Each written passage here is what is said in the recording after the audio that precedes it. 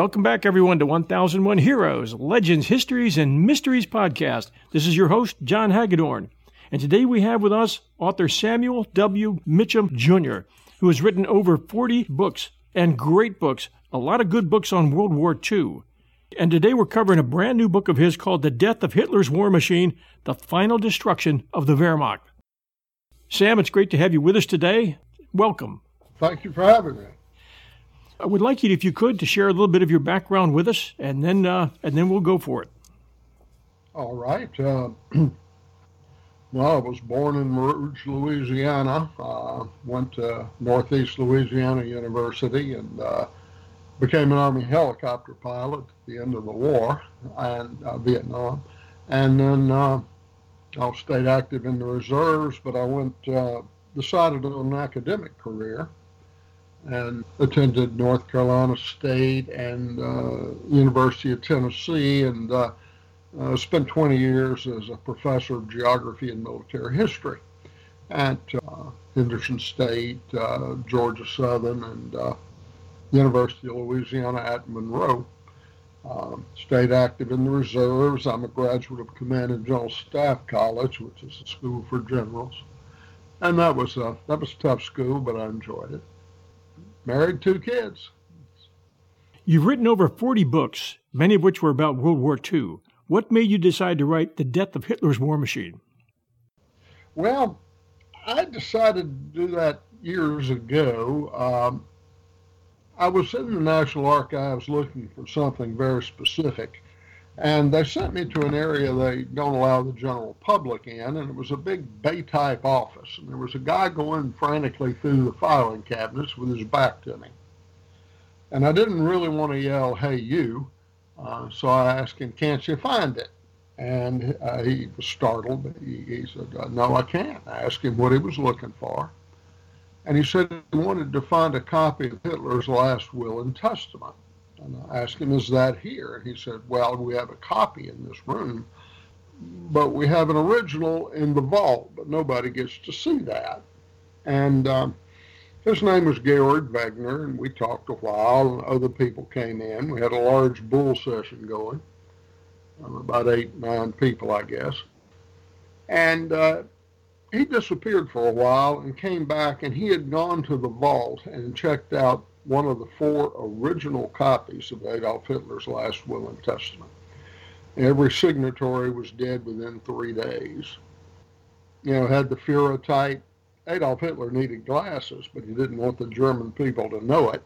So he had special typewriters made with large fonts so he could read it. Georg said, "Put your nose to the paper and smell it."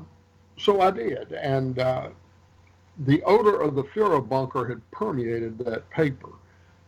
And with my eyes closed, for just a second, I had the sensation that it was 1945 and I was in the Führer bunker. You could smell the smoke and the dankness and the darkness.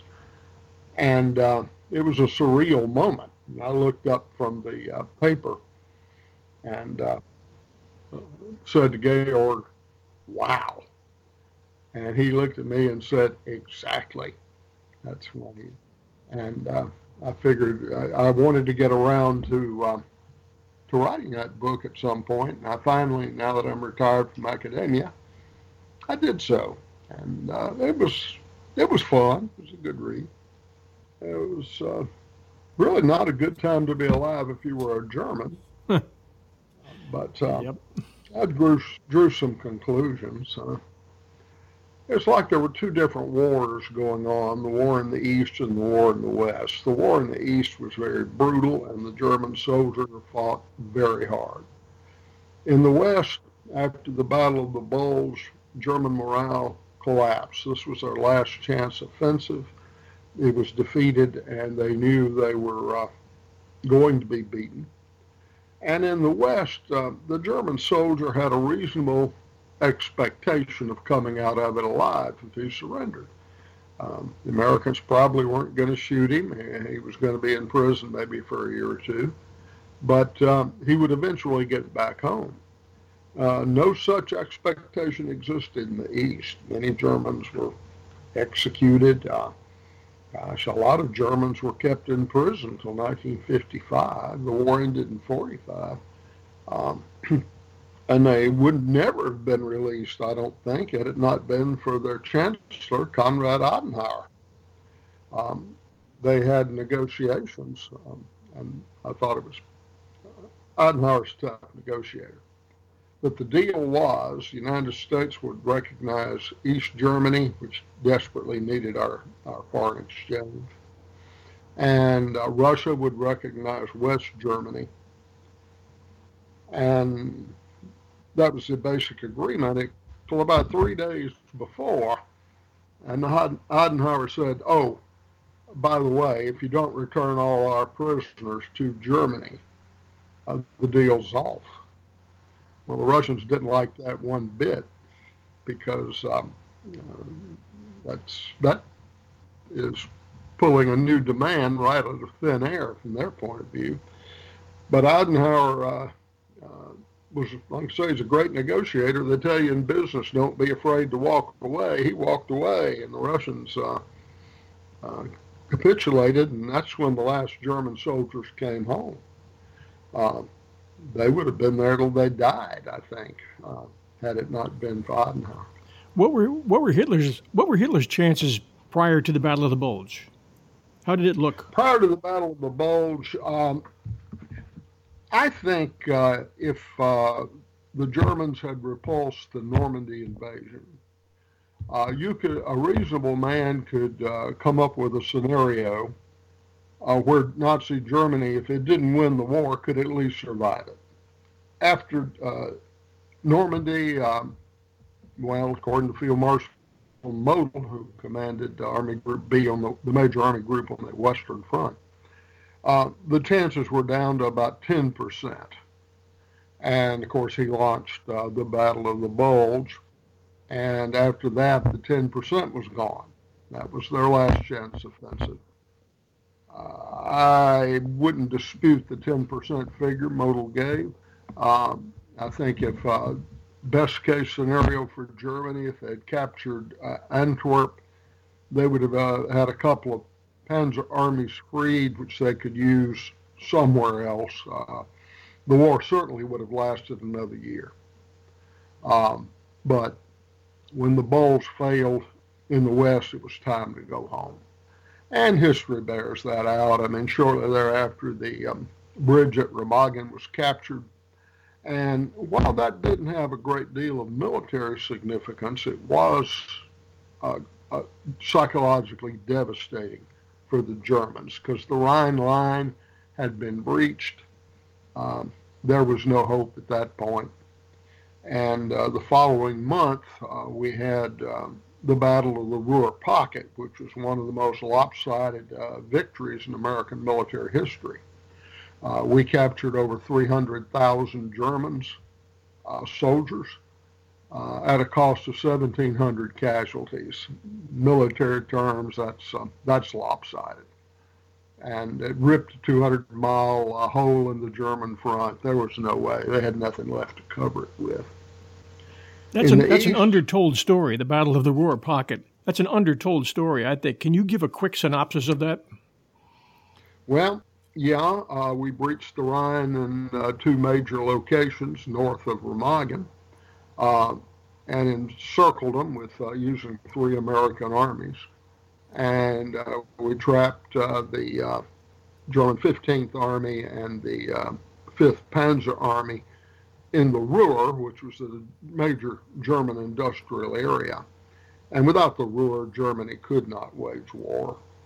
We surrounded it, and that's when you began to have mass surrenders. How many months after Market Garden was that? 8 months. Okay, yep. Yeah. Market Garden, of course, was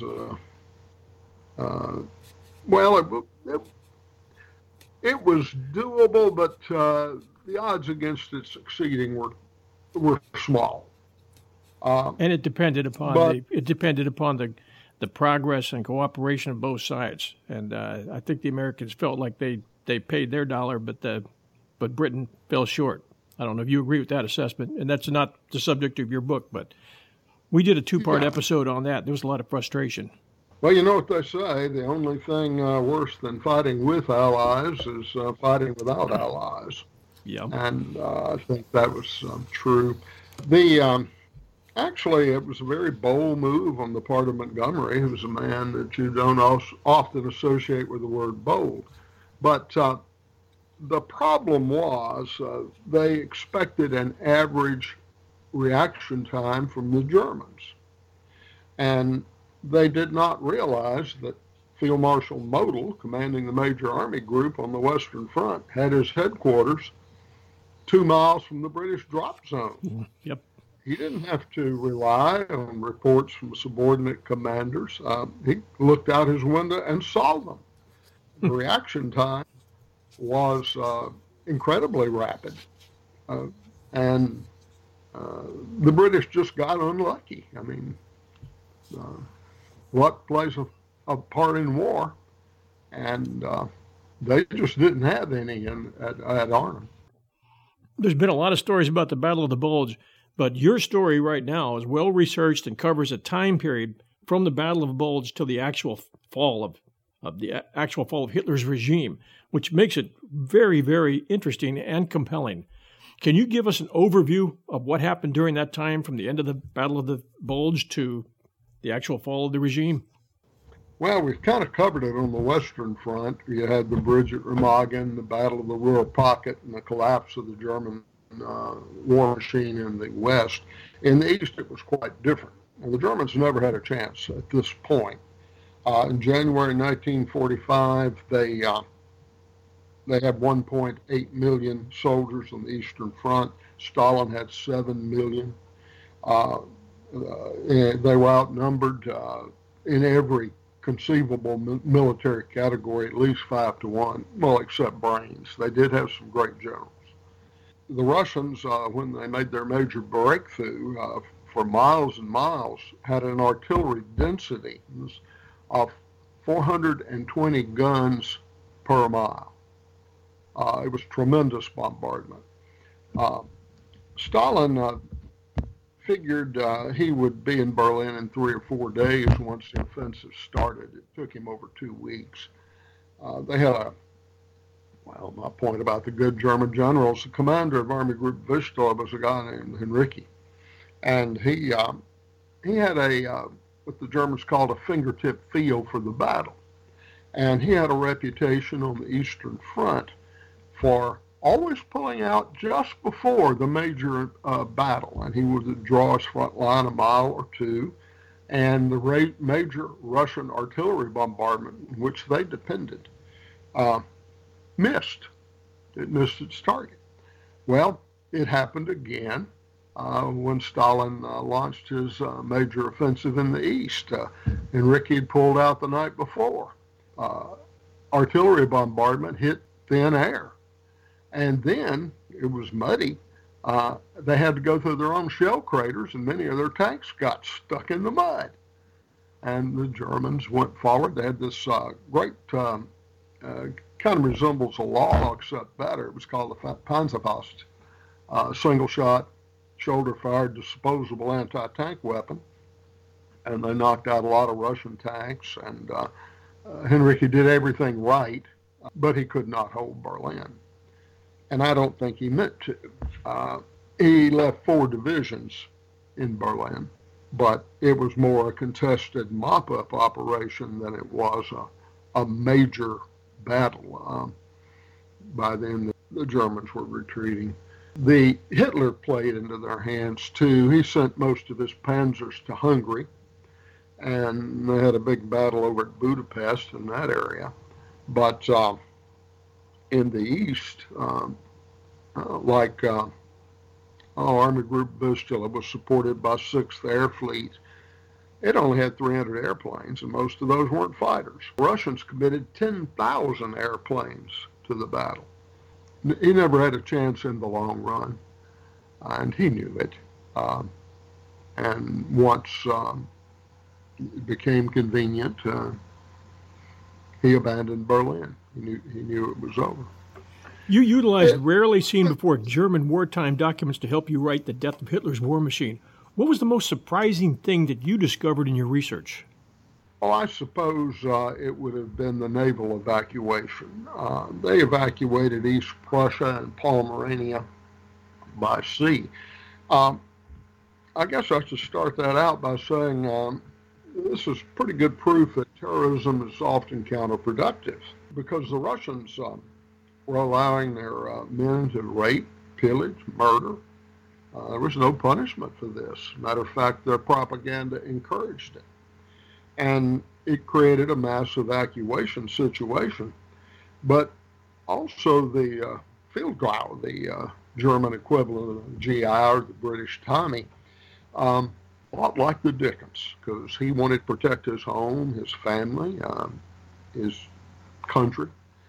And he knew that he likely wouldn't survive. And he had nothing to lose. And people who don't have anything to lose are dangerous.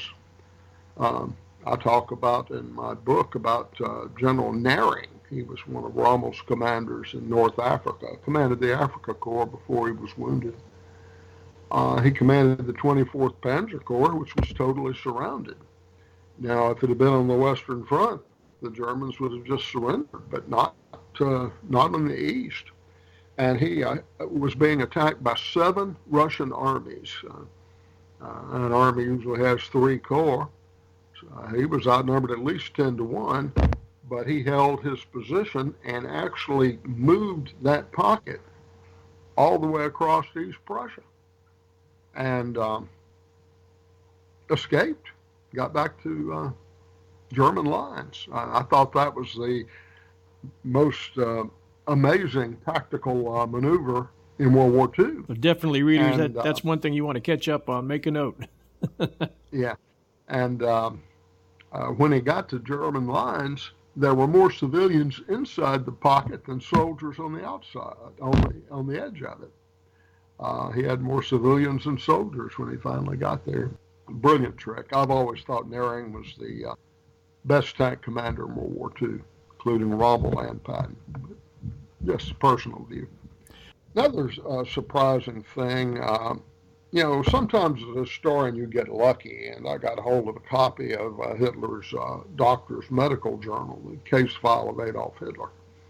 And it had a lot of drugs listed, actually an incredible amount of drugs, but I didn't know what they were. And I took it to a cousin of mine who's a medical doctor. He'd been a practicing physician for 40 years. And he said, Sandy, I don't know what these drugs are. Many of them haven't been manufactured since the 40s or 1950s. But I had a fishing buddy whose daughter was owner of a medical corporation. She did heart transplants herself and had doctors working under her. And she'd do anything for her daddy. And he asked her to research these drugs, and she had members of her staff do it. And it would have cost me $100,000 if I had to do it, pay for it myself. I couldn't have done it. But I got it for free. And the conclusions were Hitler had a vitamin toxicity. Many of these drugs were vitamins, and he was overdosing himself on vitamins. They estimated he wouldn't have lived but a year or two even if he hadn't committed suicide with the Russians 300 yards away. He also was addicted to amphetamines or speed. And and this is what blew me away, the active ingredient in his eye drops was cocaine. He took up to 19 applications of eye drops per day, 3 or 4 drops in each eye. So I think this partially explains some of his irrational behavior. I would say it does. He was hooked on cocaine, maybe not knowing it. Yeah, of course, I'm not sure that anybody back then knew what cocaine was, but they knew, Hitler knew he liked it, I think. And I think that partially explains his irrational behavior sometimes.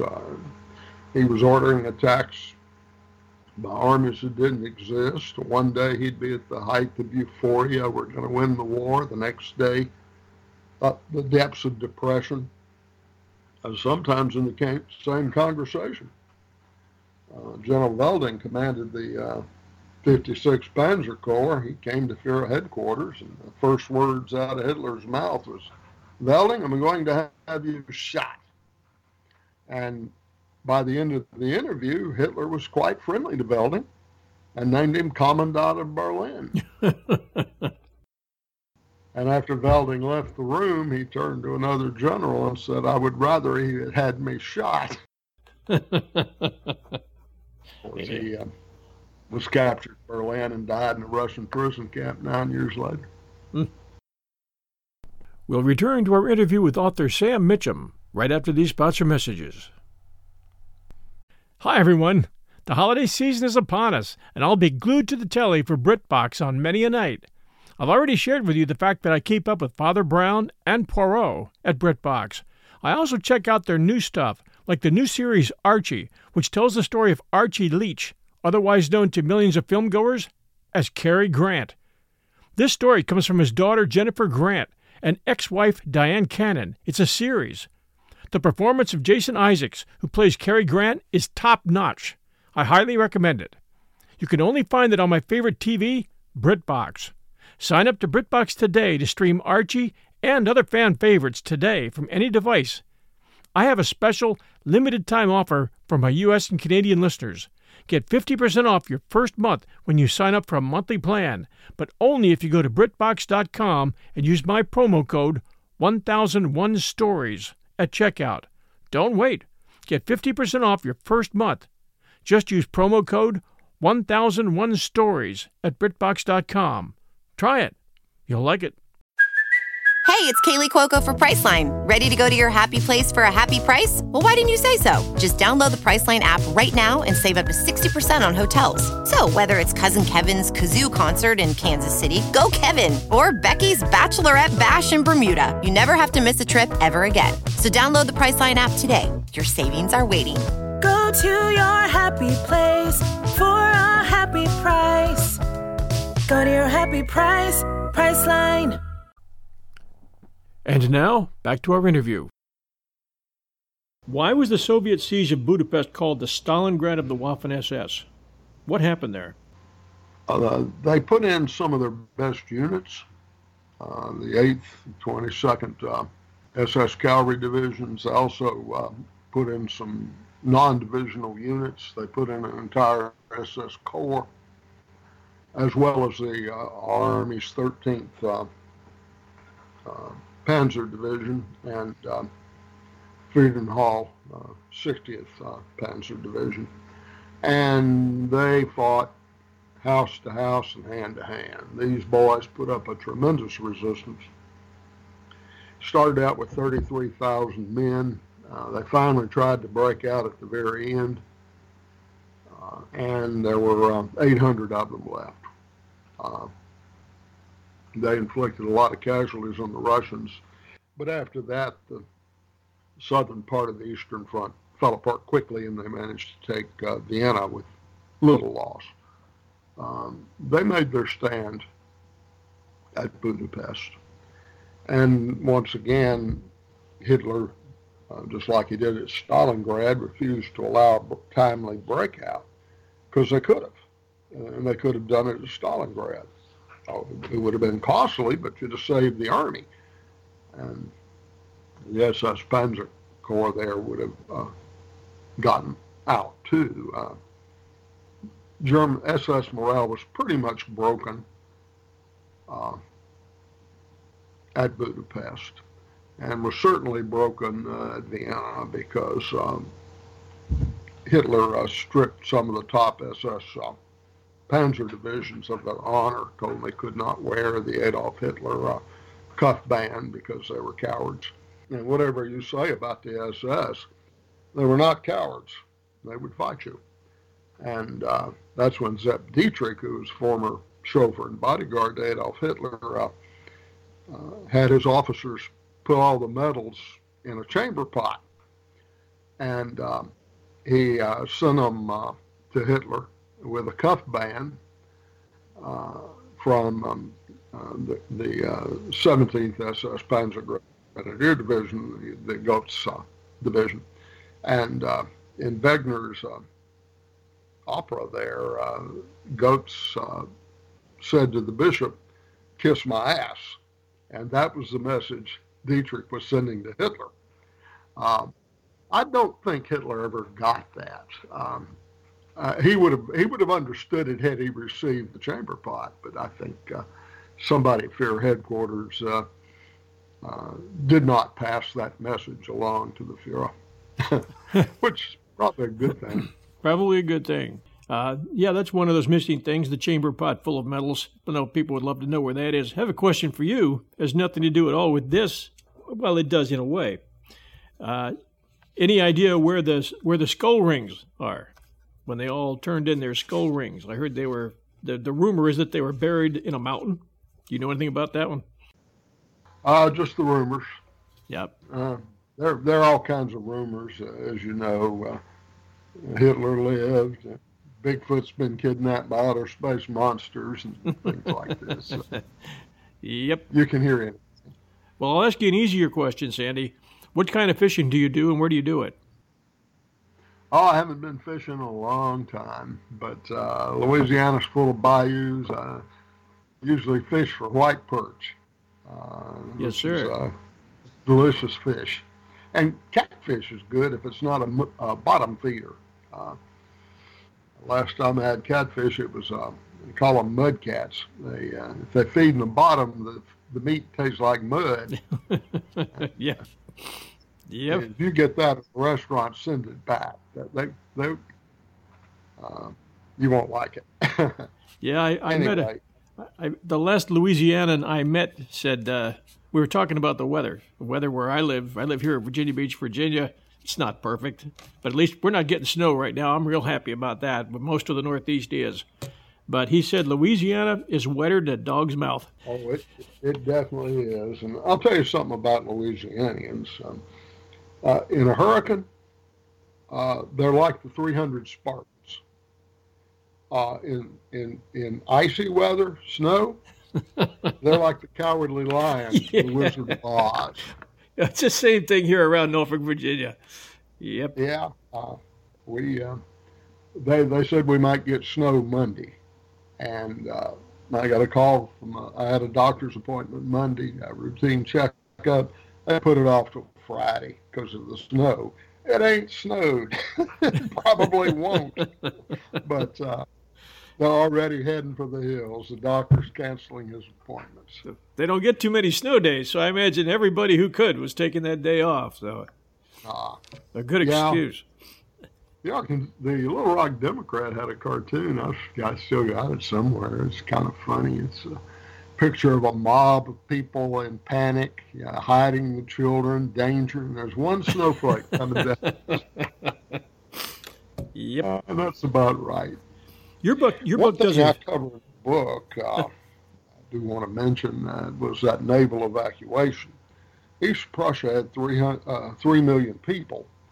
And between East Prussia and Pomerania, the German Navy evacuated 2,022,000 people. And it result of terror. The Russians were strafing the refugee columns, ran over a couple of them with their tanks. But it created some of the greatest naval disasters in history, including the greatest naval disaster, the Wilhelm Gustloff. I don't know if you're familiar with that. It was a cruise liner, Ship Through Joy, a Strength Through Joy cruise liner.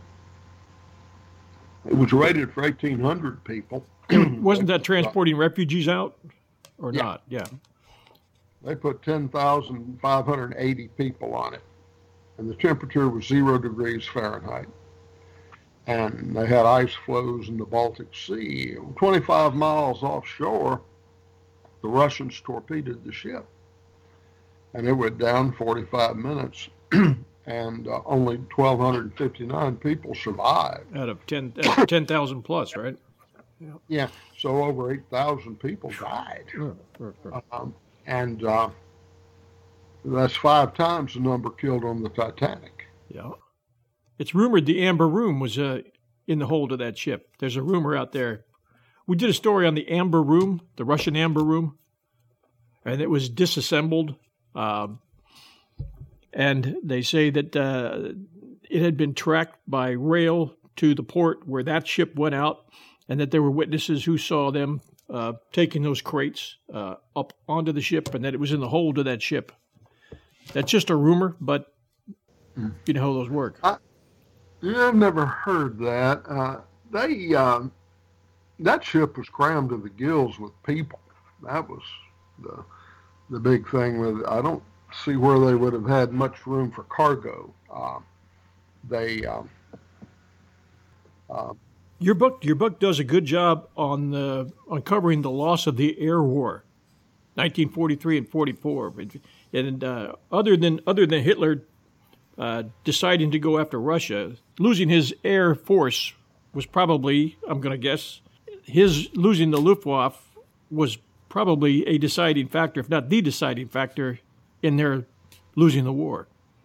Would you agree on that? Yeah, there's a lot of truth to that. The German Luftwaffe was not properly constructed anyway. It was basically flying artillery for the Army. It never did have a strategic bomber like our B-17. And once they lost the Battle of Britain and committed the Luftwaffe to the Eastern Front, it steadily went downhill. They also lost their fuel, and the thing about it, you got to train those pilots. In 1945, the average German pilot had about 50 hours flight training before he went into combat. The average RAF fighter pilot had 400, and the average American had 450. So we had much better trained pilots. The Germans did have what they call their old Eagles, and these guys shot down tons of airplanes. But they'd also been fighting for 5 years. Fatigue had set in. I mean, at the end, the Germans had a joke. We were blowing away their cities so badly.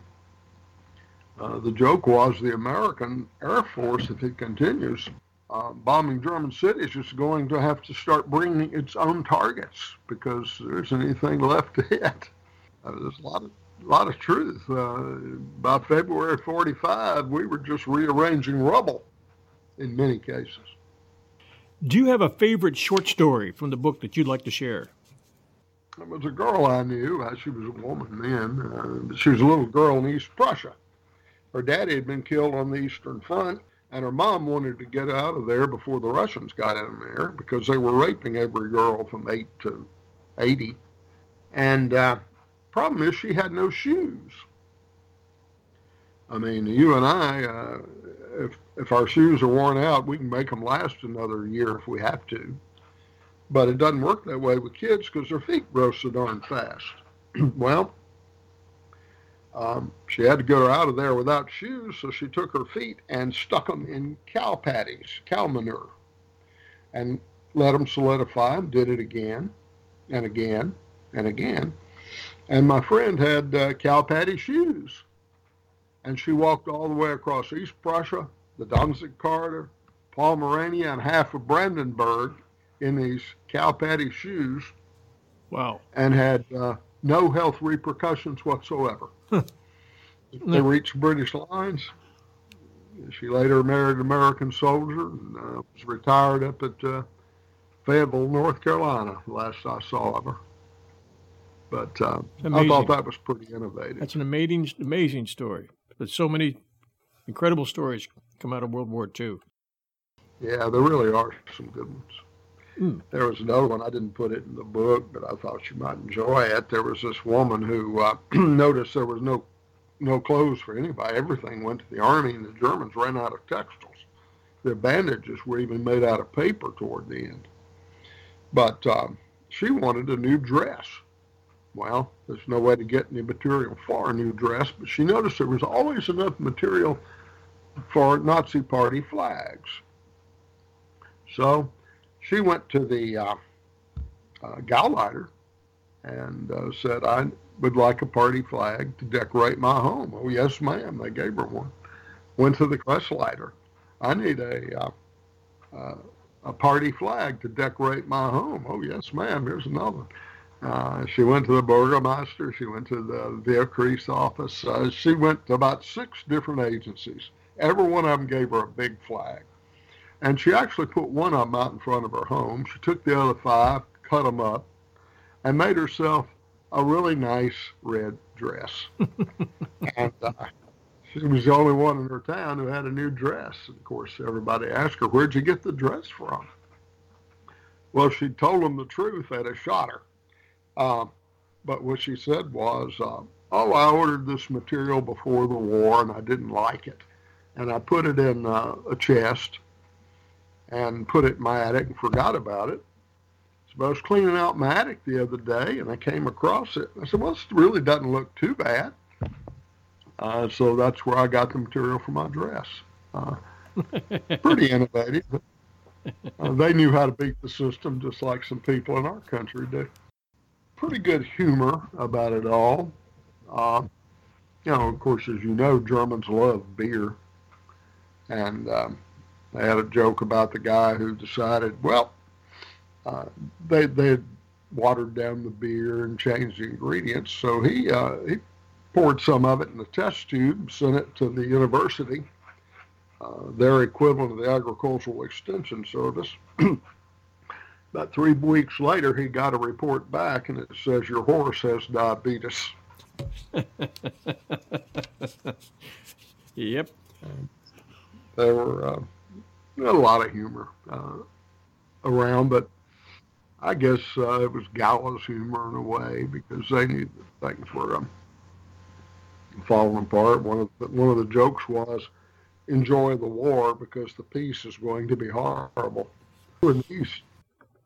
The split up after the war, when Russia was allowed to pretty much occupy Poland and a good part of the East there, was a terrible time for those countries. And a lot of people felt that Roosevelt made a mistake by giving away way too much to the Soviet Union. What do you think about that? Well, he did. I'm not sure he had any choice by that time. They waited till almost the end of the war to make the final agreement. Had he made the agreement, say, in 1942, when the issue was in doubt, he could have gotten a better deal. Waiting till the end of 44 was too late. Matter of fact, 42, Stalin would have done pretty much whatever we wanted to make an agreement. He made a public statement that American troops were welcome anywhere on the Eastern Front they cared to serve. He didn't like our tanks, but they loved our trucks.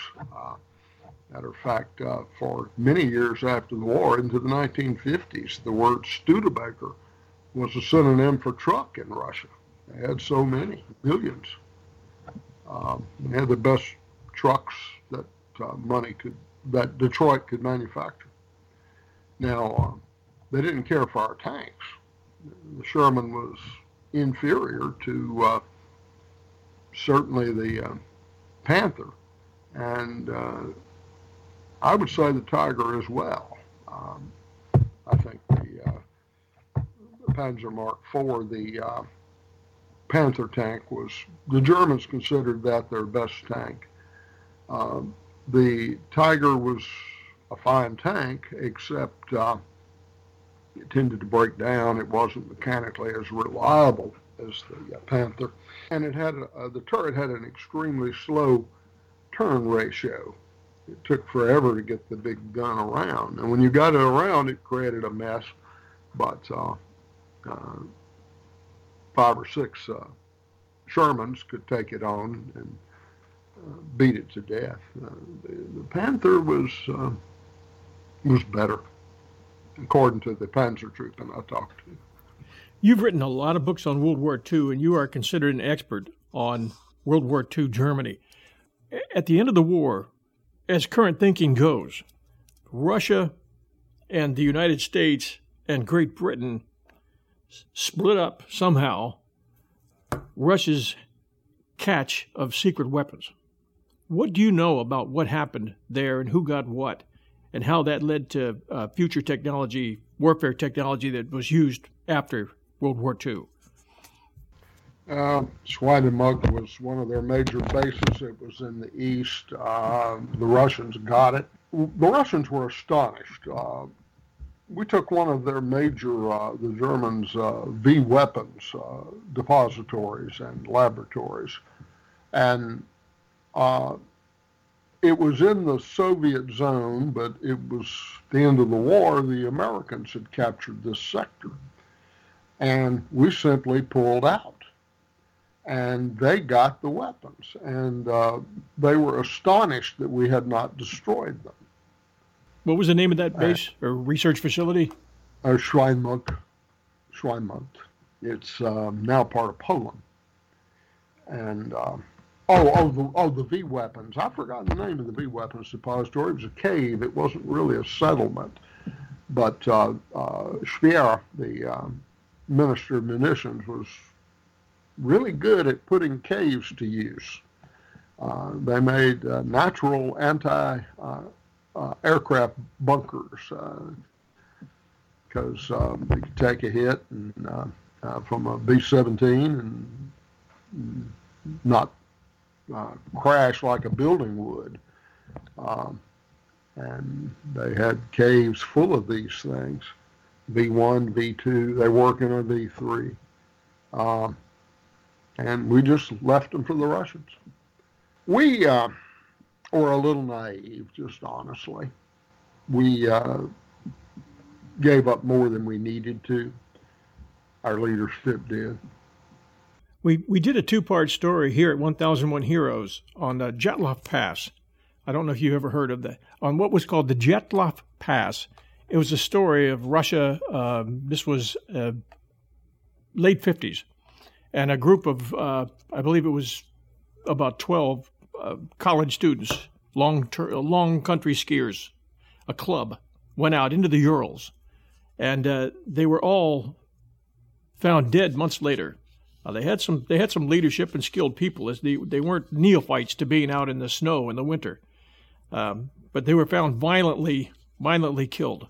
They were able to recover their cameras and some of the film, and could never figure out, based on the bodily injuries, exactly what happened to them. So it's still under trial today in Russia. The only thing is that Russia won't allow any mention of the Russian military or their experiments in these trials that are going on now. And if you research it and look into it, it looks like these college kids ran into weapons testing of some sort that was used against them. Their weapons testing. Not that one in particular.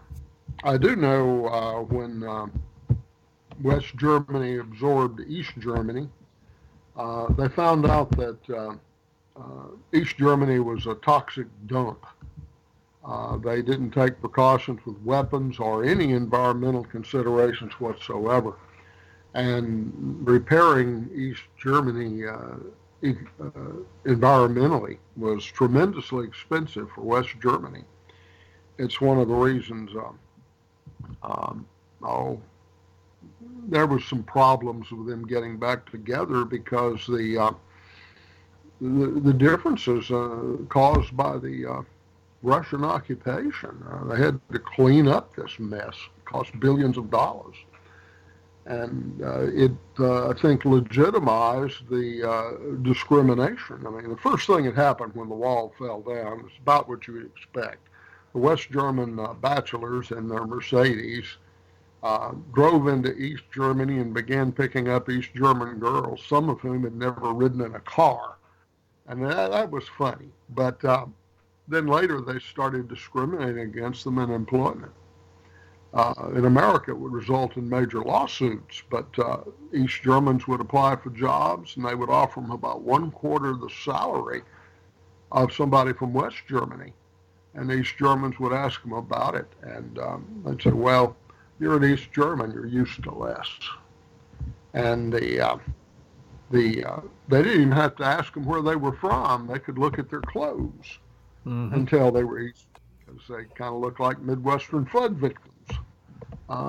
And the two sides, and I could see the East German point of view. If you're an East German, you've got a job. It doesn't pay much, but it's yours. You got a little apartment. It's not much, but it's yours. And the wall falls, and here comes a West German in a Mercedes, and he looks at your building and says, yeah, that was my great-grandfather's when the Soviets came. It's mine now. You got 30 days to get out or pay an exorbitant rent by East German standards. And I could see where there'd be some friction. And this was not a smooth transition. It could have been worse, but it could have been better. There was a lot of resentment because of the bombings. I remember I ran into a tour guide back in Cologne many years ago, and he was talking about the cathedral there and how God protected the cathedral. And because everything else was blown away and there was this field of rubble, but the cathedral was not hit. Well, God may have had something to do with that, but not in the manner he thought, because the U.S. Army made the cathedral the turning point. You want to bomb Cologne, you go fly over the cathedral, turn 160 degrees, fly for 4 seconds, and you're over your target. It was a turning marker, and you don't attack your turning marker. And that's why the cathedral at Cologne survived. But there were all kinds of stories. The firebombing of Dresden, for example, was pretty horrible. There were more than twice as many people killed in that one raid on Dresden as were killed in the entire Battle of Britain. There were refugees there. It was at least 100,000 people died, but probably more like 125,000. And you could see the fireball 200 miles away.